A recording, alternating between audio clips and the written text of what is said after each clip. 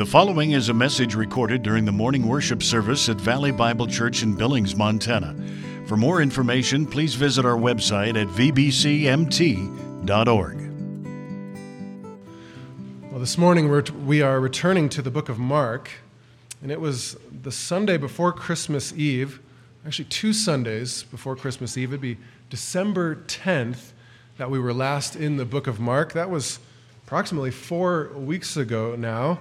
28 days have passed since then, and if you were here on that Sunday, I wonder what you remember. What we remember from that Sunday. If you recall, we focused on Jesus' interpretation of the parable of the sower. And I wonder what struck out to you from that passage.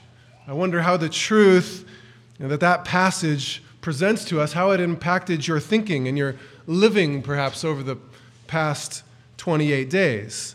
Several of you commented to me of how it shaped your thinking and your living over the course of the past 28 days.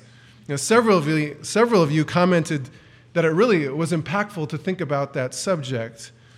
But it also may be true that some of you were here on that Sunday but have not given a second thought to that sermon at all. The consideration of it has completely left your mind when you left that service on that day. The message may have not impacted you in the slightest degree.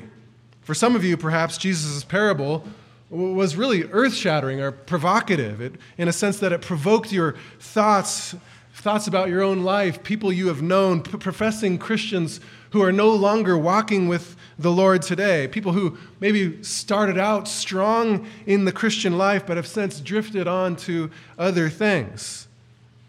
And I hope that for most of you, God used the truth from that passage to stir your heart, to transform your thinking, to renew your mind. But for others, though, who are here on that day, perhaps you're even struggling to recall what that passage or that parable and that sermon was about. I mean, it was 4 weeks ago, after all. Some of you may be even now trying to remind yourself of that parable. What was that about? Perhaps internally you're feeling a bit of shame that nothing is coming to mind, and you're sort of goading yourself or cursing your own memory. Why can't I remember these things? I've certainly been there. But if you were in attendance 4 weeks ago, I hope that you recall something from that parable, from the parable of the sower and Jesus' interpretation of it. I hope that there was something particularly noteworthy that impacted you and stuck with you, and that it wasn't just in one ear and out the other. Maybe that was the case for you. Maybe it was in one ear and out the other. And maybe that's a typical Sunday morning experience for you. You hear the sermon, you maybe even track with the sermon for a while, you might even track with the entire message, but really that's the end of it. That's all of it. A day later, and even an hour later, the passage that was preached, the divine truth that was taken up and examined, has now managed to evade you. It's kind of gone from your mind. It's not changed your life. It's not impacted your way of living at all. It did not provoke any re-examining of pre-commitments that you had in your mind for years. It just is gone. And we say, well, why is that? Why are some people greatly stirred through the preaching of God's word, and others are just simply unaffected? Some people are gripped by the truth, and others seem to be just in a daze thinking about other things. Well, I suppose there are many things that could affect our intake or our uptake of the truth of God's word from our Sunday morning gatherings. It might be your natural ability to remember, but I think it's more than that. It might be that you just didn't sleep well the night before, so you're tired and you're dozing off. That certainly happens. It might be that you're weighed down with any number of burdens from things happening outside of the service, things in life that have distracted you. It might be that it's quite possible that whoever preached that day, mainly that's me, I might not have just been that clear. I can confess and acknowledge that. And maybe I was just unclear in my presentation of that passage. And rather than exposing the truth of the passage, maybe I obscured it for you. As is commonly said, a mist in the pulpit is a fog in the pew. So that's certainly possible. Or it could be a result of some sin in your life. I mean, imagine, for example, you had an argument with your wife before you entered the service here as you drove here in your car, and maybe the thought of what you said and how it came out was wrong, and you're convicted already coming in here, and you're thinking the whole time about how you should go and seek repentance and ask for forgiveness. So the list really goes on and on. There are many things that could distract one from a sermon. This is true. But it seems that there are some people who are perpetually distracted and who in turn become perpetually stagnant in their Christian lives, perpetually unaffected by the truth of God's word, while others are constantly being benefited greatly, constantly equipped in the truth and enlivened, constantly just stirred in their affections for the Lord and his word. And I ask, well, why is that? Why the difference? Well, of all the reasons that we could come up with, in Mark chapter 4, Jesus gives us an inspired reason why some people find no benefit in the Word of God. Find no benefit in it. And particularly, we find here why some people were unaffected by the parable of the sower. And in light of this reason, Jesus then issues a command. Or perhaps we might say a warning. And so that's really our focus this morning as we come to Mark chapter 4, in this little passage in verses 21 through 25. Now, this section is directly connected with everything that's come before in Mark chapter 4. So we do well to briefly walk back through Mark chapter 4 and everything that we've covered thus far, just to review it in our minds. So if you would, please open up your Bible with me to Mark chapter 4. And begin in verse 1 and follow along with me in your own copy of God's Word and see what God has revealed for us. So look again at Mark chapter 4, verse 1. And he, that's Jesus, of course, began to teach again by the sea, and such a very large crowd gathered to him that he got into a boat in the sea and sat down. And the whole crowd was by the sea on the land. And he was teaching them many things in parables, and was saying to them in his teaching, "Listen to this. Behold, a sower went out to sow, and as he was sowing, some seed fell beside the road, and the birds came and ate it up. Other seed fell on the rocky ground, where it did not have much soil, and immediately it sprang up because it had no depth of soil. And after the sun had risen, it was scorched, and because it had no root, it withered away. Other seed fell among the thorns, and the thorns came up and choked it, and it yielded no crop. Other seeds fell into the good soil, and as they grew up and increased, they yielded a crop and produced 30, 60, and 100-fold. And he was saying, he who has ears to hear, let him hear." This is the parable of the sower, of course. That's what we call this. And if this is all we had, what we just read, we would be very well likely confused about what it meant, what the intended meaning Jesus wanted us to have. Thankfully for us, Jesus explains the parable in detail in a few verses. But remember, for the vast majority of the crowd who were hearing Jesus teach on that day, that was all they got. It was just the parable. They received no explanation of it, and Jesus would not and did not interpret it for them. We see this in verses 10 through 12. And as soon as he was alone, his followers, along with the 12, began asking him about the parables. And he was saying to them, "To you has been given the mystery of the kingdom of God, but those who are outside get everything in parables, so that while seeing they may see and not perceive, and while hearing they may hear and not understand, otherwise they might return and be forgiven." Note the dichotomy here, the dichotomy of truth.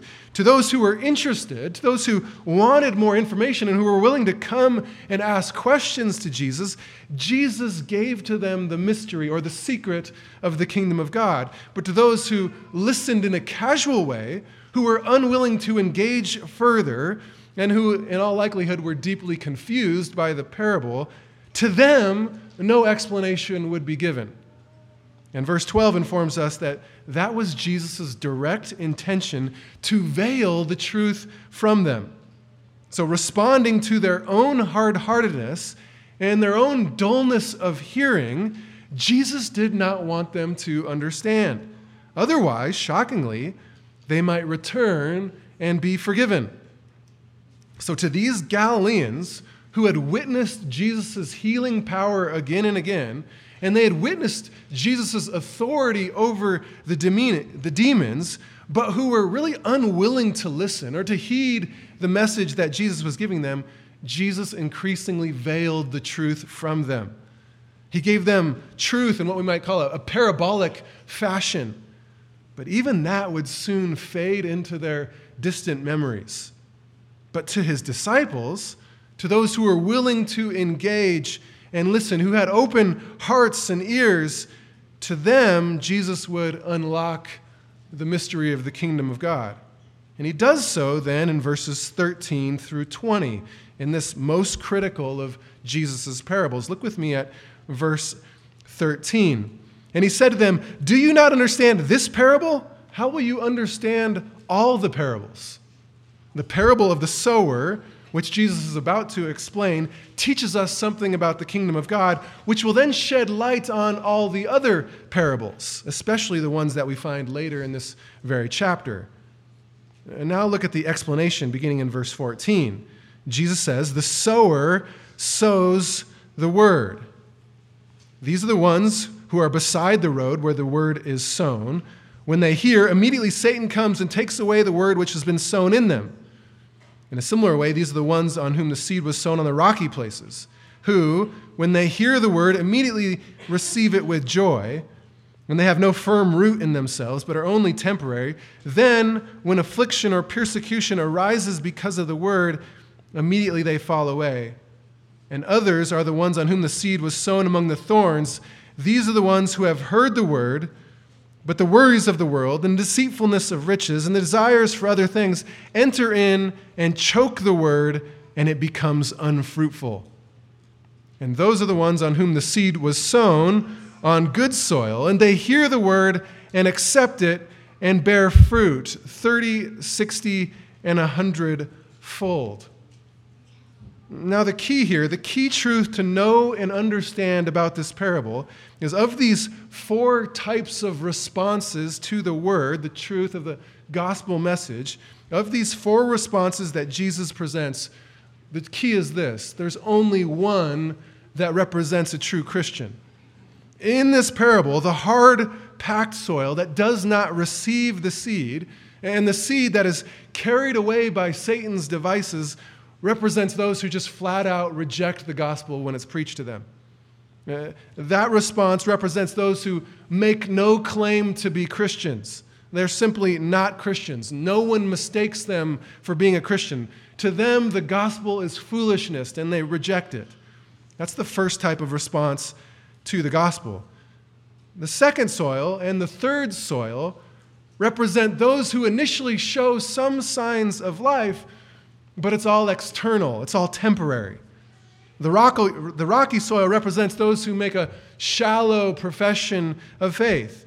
They appear to be Christians so long as life is easy for them. But when following Christ becomes costly, they ditch their Christianity. They might do so expressly with a clear defection from the faith. They might continue, or they might continue to think they're a Christian when in fact they're not. When they might think they're a Christian until maybe a difficult situation arises in their life, and then they just choose to do what pleases them rather than choosing to follow the Lord. They don't take up their cross and follow the Lord. Instead, they just do what their selfish desires want them to do. The third soil, the weed-infested soil, also represents someone who hears the gospel and they initially accept it, but in time, the text says, the worries of the world, the deceitfulness of riches, the desires for other things enter in and choke out the word. So the professing Christian gets subtly distracted by other things. Again, they eventually may come out and just quit pretending themselves. They may claim that they've now become an atheist, or they're now an agnostic, or whatever. Or they might continue in a delusion, thinking that they are truly Christians. All the while, they're currently on a trajectory that will end up in the terrible result that Jesus warns about in Matthew chapter 7. when on the last day, Jesus sadly provides this rude awakening, this reality check when he tells them, I never knew you. Depart from me, you who practice lawlessness. So the rocky soil and the weed-infested soil represent what we might call false converts. They thought they were a Christian, but it wasn't real. They believed in Christ in one sense, but it turns out to be only a facade that might be realized in this life, or it might be realized on the last day when they stand before the Lord Jesus Christ. It was a false faith, a superficial faith, a faith that did not bear fruit. That's the key in this passage, in this parable. Of the 4 responses to the gospel, only one bore fruit. And that's the key. Only one is a lasting response, representing the person who heard the truth of the gospel and embraced it wholeheartedly into their life and were born again by the Spirit of God. But a stalk of grain that bears no fruit at all, not even one kernel of grain, is altogether worthless to the farmer. That's the key. This is the truth of the mystery of the kingdom of God that Jesus wants us to know. People respond to the gospel in different ways, but only those who respond with fruit are the true born-again believers. This is why Jesus can say, you will know them by their fruit. Every other non-fruit-bearing response represents an unbeliever, a person who's not headed for an eternity in heaven, a person who's still dead in their sins. Understanding this parable in this way is absolutely critical for the Christian life. So if you're troubled by what I'm saying now, perhaps you were not here on Sunday, December 10th, please go back and listen to that sermon. Because in that sermon, my whole goal in that passage was to expose you to the overwhelming biblical evidence that there's only one response that represents a true Christian in the parable of the sower. And I would say you for yourself must own that truth. You must be thoroughly convinced in your own mind. Because let me tell you, what I'm preaching to you here today is not the majority position. In fact, it's the minority position in evangelicalism. I mean, after my sermon on Sunday, December 10th, one of you told me that they had probably listened to a dozen sermons in this town on the parable of the sower. And in the vast majority of those sermons, the other view was presented. The view that says, well, the rocky soil and the weed-infested soil, they represent Christians, just unhealthy Christians, but Christians nonetheless. And beloved, that's just not true. That's just not true to the passage. And this is such an important truth that we can't afford to get it wrong. And all of this context sets up for what Jesus begins to say next in verse 21. It's important to note that verses 21 through 25 are not an isolated, standalone passage. They come to us in the context of everything we've just seen in Mark chapter 4. So follow along with me as we come to our text today, verses 21 through 25. And he was saying to them, a lamp is not brought to be put under a basket, is it, or under a bed? Is it not brought to be put on the lampstand? For nothing is hidden except to be revealed, nor has anything been secret, but that it would come to light. If anyone has ears to hear, let him hear. And he was saying to them, take care what you listen to. By your standard of measure, it will be measured to you, and more will be given you besides. For whoever has, to him more shall be given, and whoever does not have, even what he has shall be taken away from him. This is a rather unique passage, a unique set of verses. Some have called this the parable of the lamp. Perhaps that's the header your Bible provides. But the passage in its entirety is not exactly about a lamp. And nor would I say the word parable describes it well, although I suppose one could use the word parable to define it. What it really is a collection of 4 sayings, 4 different sayings, 4 proverbial pithy statements, stock statements, statements that Jesus often used in different settings and in different applications. In fact, all of these 4 proverbial statements can be found in other contexts in the Gospel of Matthew and in Luke. For example, the statement about the lamp in verse 21 can be found in Matthew chapter 5 and verse 15 in the Sermon on the Mount, in that well-known passage where Jesus says of his disciples, "You are the light of the world. A city set on a hill cannot be hidden." And then he adds, "Nor does anyone light a lamp and put it under a basket, but on the lampstand, and it gives light to all who are in the house." So that is nearly the exact saying that we find here in Mark 4, verse 21. And the saying also can be found in a third, completely different context in Luke 11, verse 33. So apparently, this was a saying that Jesus would use and employ for the purpose of producing a different application. And the same is true of the other three sayings that we find here. I mean, for example, look at verse 22. The saying found there in verse 22 can be found in Matthew chapter 10, verse 26, and Luke 12, verse 2. The third saying that's found in verse 24 can be found in Matthew 7, 2, and also in Luke 6. And the fourth and final saying is found 3 times elsewhere: Matthew chapter 13, Matthew chapter 25, and Luke chapter 19. So what we have here in Mark 4 is a paragraph of sayings, all skillfully compiled together to teach a complex lesson. You see, it's really a unique passage. The lesson that is taught is one that relates to how we respond to the truth, how we respond to the truth of God's word. I want you to see just a little bit more about the structure of this passage. In the original language, verse 21 and verse 24 begin with the exact same words. My Bible does not make that really clear, but in the original language, it's the same exact 3 Greek words that's translated meaning, "and he was saying to them." They're exact copies. And this is important because it divides this passage into two parts. So what you have is a total of 4 sayings, but they're broken up into two sets of 2. In the very middle of those sets of sayings, we find 2 commands. And in those commands, we're found what we're supposed to do with this passage. And they give us the sort of takeaway message. So that's how we're going to come at this passage this morning. We'll consider first the first couplet of sayings and its associated command. We'll call that part 1. And then part 2 is the second couplet of sayings with its associated command. So part 1 consists of verses 21 through 23. Part 2, verses 24 through 25. So part 1, look with me again at verse 21 in your Bible. Look at it.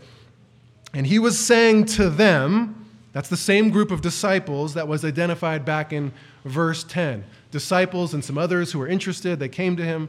That's the same group. And he says this to him: "A lamp is not brought to be put under a basket, is it? Or under a bed?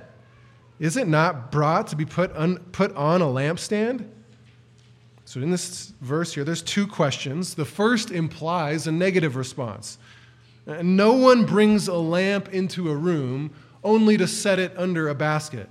In Jesus' day, the lamp would have been an oil-burning lamp, a small one that could have been easily put under a basket. The basket referenced here is a simple woven vessel that would have contained about 2 gallons worth of dry material. That was the particular basket here referenced.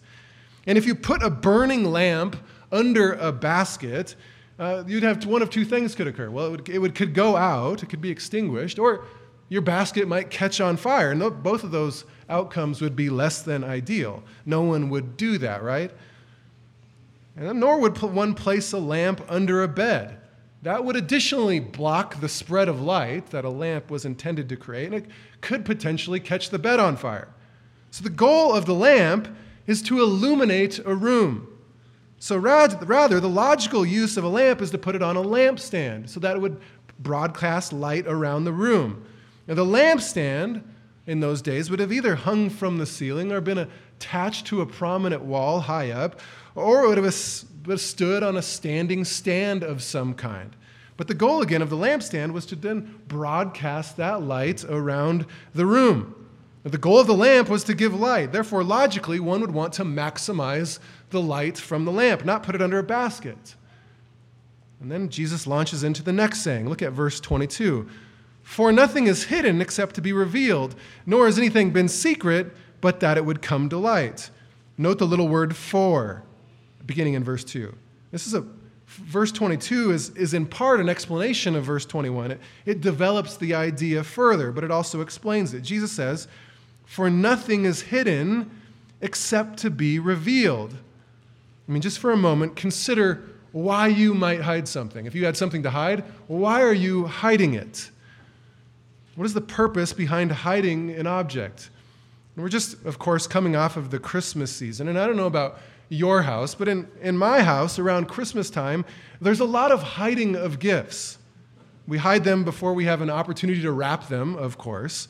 Or to not create undue premature excitement, we wrap them, but then hide them again so the kids still don't see them. And we wait until late on Christmas Eve, and after the kids are long asleep, then we place the wrapped gifts under the tree. And then when the kids wake up on Christmas morning, usually all too early, then to their excitement, they see these new, bright, wrapped gifts under the tree. So what was hidden was only hidden for a time. We hid the gifts for the sake of revealing them later.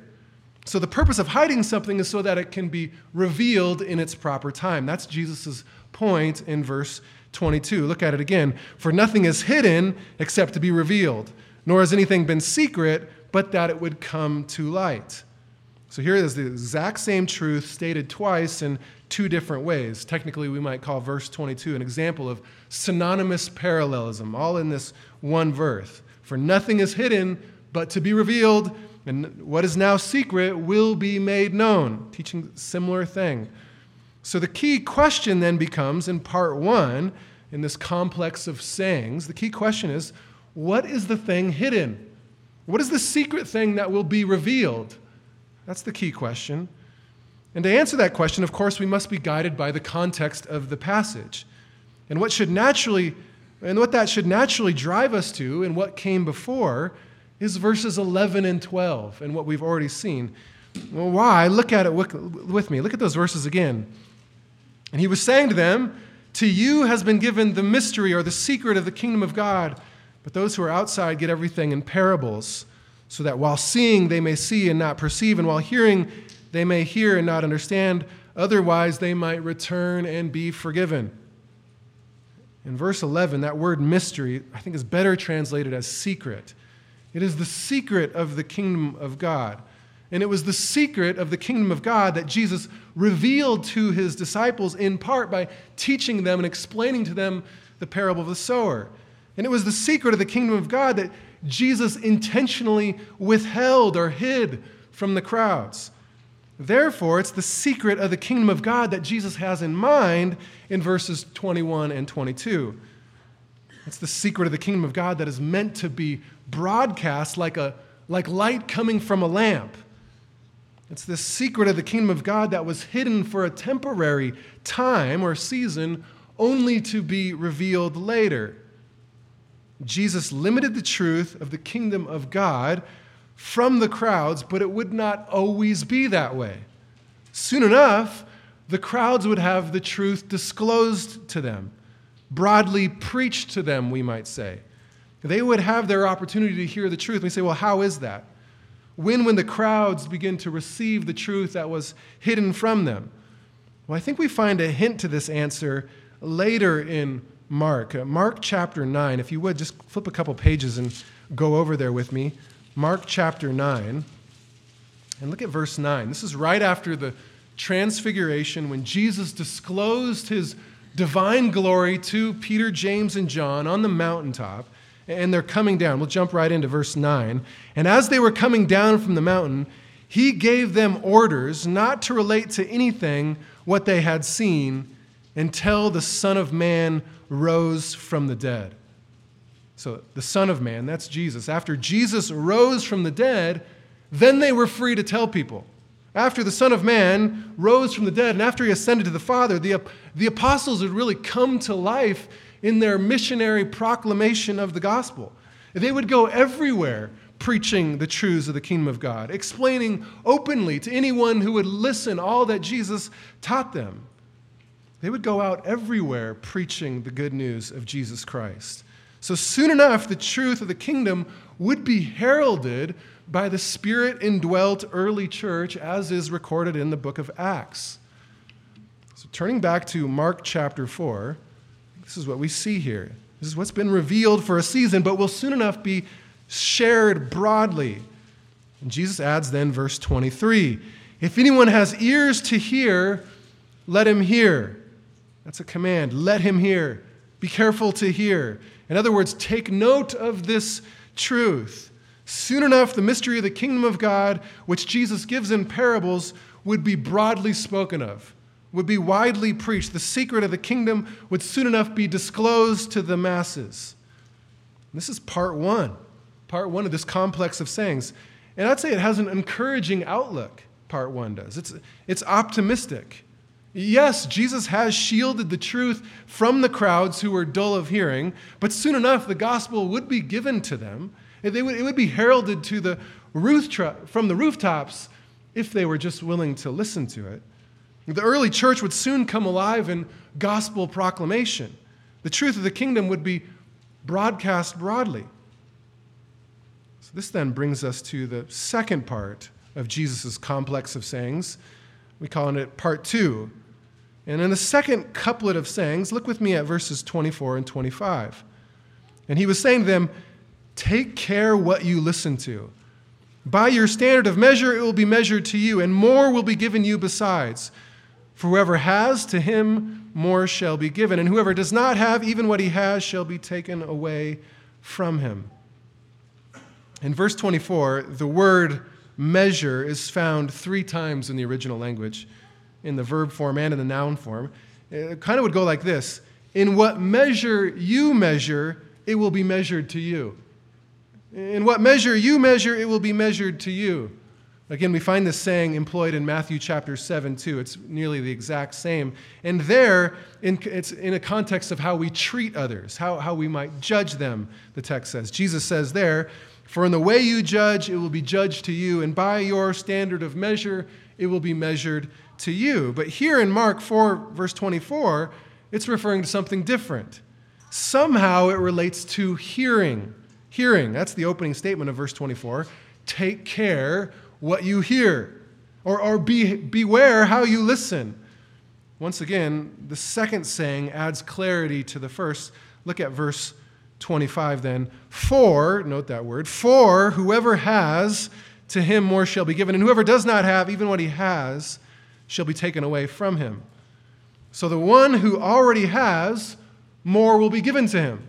And the one who does not have, even the small amount that he already possesses, soon will be taken from him. You say, well, what does this all mean? Well, considering both of these sayings and how they go together, and noting that they're in the context of hearing, it means that the amount of attention that one gives to Jesus' teaching affects how they will be profited from it. The more one gives himself to understand Jesus' teaching, the more the meaning will become clear. So there's a reward for diligent effort. The one who truly gives himself to know the truth, God will bless him with understanding the truth, and in understanding in abundance. God blesses generously in this passage, even beyond what would be commiserate for the effort put in. Note this in verse 24 at the end. And more will be given you besides. It's a generous offering. Verse 25 adds, whoever has, to him more shall be given.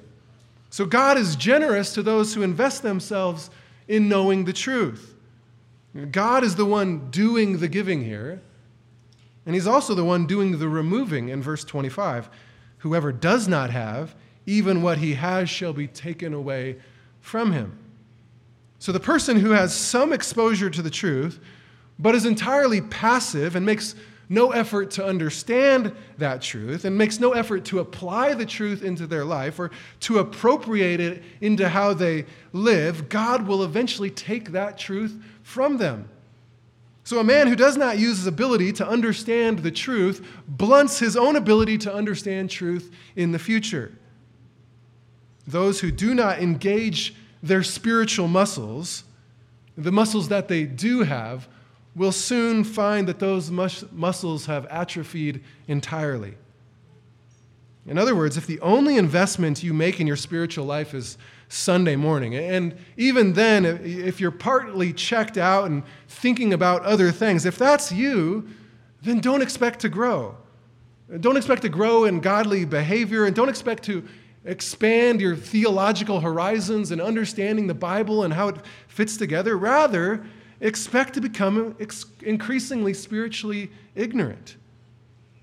You see, those who do not hold fast to the teachings of Christ, who do not press in to have a firm grasp of sound doctrine, will soon lose their grip on the truth altogether.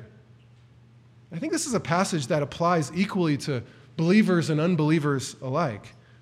In part, this is an explanation of why the second and third soils go on to bear no fruit. They had some truth, it was given to them, but they were distracted by other things. And eventually, what little they had was taken away from them. This was also true of the large crowds who came to hear Jesus and who went home confused. They were given some truth, but they didn't press in. They didn't follow up seeking to know more.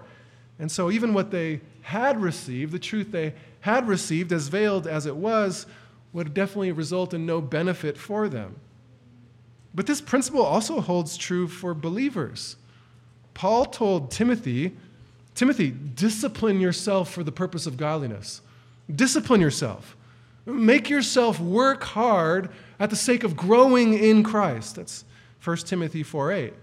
And therefore, some Christians are serious about growing in the Lord, while other Christians seem rather to be uninterested.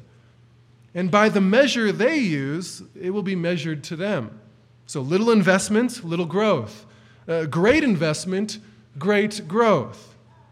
And this explains why some Christians who, after only perhaps 1 year of being saved, are more sanctified and know more of the truth and understand the Bible better than other Christians who've been Christians for several decades.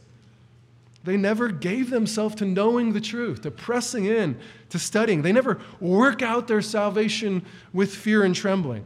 They never concern themselves with growing in the grace and knowledge of our Lord and Savior Jesus Christ. And according to this passage, and this is not a result necessarily of your ability to remember, it's a result of your orientation to the truth of God's Word. It's a result of how you approach the text, how you deal with it, how you respond to it, what you do with it. So if part one in this complex of saying was optimistic, what Jesus now hid would be soon enough revealed through the preaching of the apostolic church, part two, we might say, is more realistic. Realistic in that for many who would hear the preaching of the early church, and many today who hear the preaching of the gospel, who hear the secret of the kingdom of God, for them it will result in no benefit. They practice a careless, casual kind of hearing that will ultimately only become a detriment to them. They will have what they had taken away. Therefore, Jesus says, beware what you hear. Now, Luke 8, verse 18 says it, take care how you listen. Take care how you listen to the truth. If anyone has ears, let him hear. So be careful how you respond to the truth. That's the takeaway from this passage. Be careful how you listen to the Word of God, how you approach it. As I've said before, exposure to the truth of God's Word is a dangerous thing. You must do something with it. James would put it this way, be a doer of the Word and not merely a hearer. In James chapter 1, James writes, prove yourself doers of the Word and not merely hearers only who delude themselves. For anyone who's a hearer of the Word and not a doer is like a man who looks at his natural face in a mirror, and for once he looks, he forgets and goes away unchanged. But the one who intently looks at the perfect law, the law of liberty, that's God's Word, who looks intently at the Word and abides by it, and not having become a forgetful hearer, but an effectual doer, this man will be blessed in what he does. It's the man who looks intently upon the Word of God and is changed by it, submits his life to it. That's what this passage is teaching. That's what Jesus is teaching here. We find a similar truth in the 5th chapter of the book of Hebrews. In verse 11, the author tells them that they have become dull of hearing. That's how he responded to these Christians. You become dull of hearing. He explains, for though at this time you ought to be teaching, you ought to be teachers, teaching other people. You've heard so much truth that you should be teaching by now, but you have again need for someone to teach you the elementary principles of the oracles of God. You have come to need milk and not solid food. For everyone who partakes only of milk is not accustomed to the word of righteousness, for he is an infant in the faith. But solid food is for the mature, who because of practice have had their senses trained to discern good and evil. And this explains many Christians. They're just perpetual babes in the faith because they refuse to give themselves to understanding the truth. They do not by practice train their senses, but instead by lack of practice and lack of meditation upon the truth, and really a lack of careful application of the truth into their life, they really have no ability to discern good and evil. And for some, this is even a sign of false faith. Again, Jesus said, you will know them by their fruit.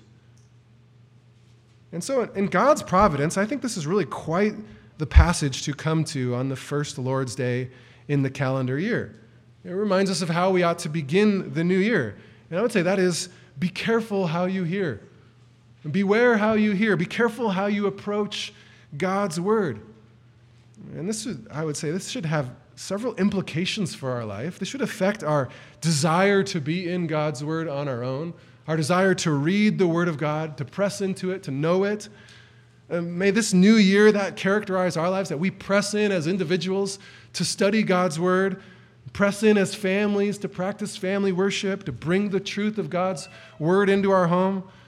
It should also impact the way we memorize Scripture. We should be a people who memorize what God has given us in His Word. It's a regular spiritual discipline we can cultivate in our lives. It also means that we should thoughtfully engage in Sunday mornings, Sunday school, the teaching of the Word, preaching, all of it. We should perhaps study the passage involved. I want to get the most out of this passage that I can. I want to take notes. I want this to stick with me. I want to be an active listener. I want to be a Berean. I want to test everything he's saying. I want to challenge it with the Word of God. I want to be an active listener. This also means that we should be engaging in theological thought. I'd say by reading theological books. Read books that make you think, that challenge your assumptions, that cause you to wrestle with the truth of God's word. Read books that produce sound doctrine. And I'd say finally, this should affect the way we practice discipleship in evangelism. We want to be people who take the word in and then give it away to others. Constantly dispensing the word of God to people in our lives, unbelievers and believers alike, training them up in the truth.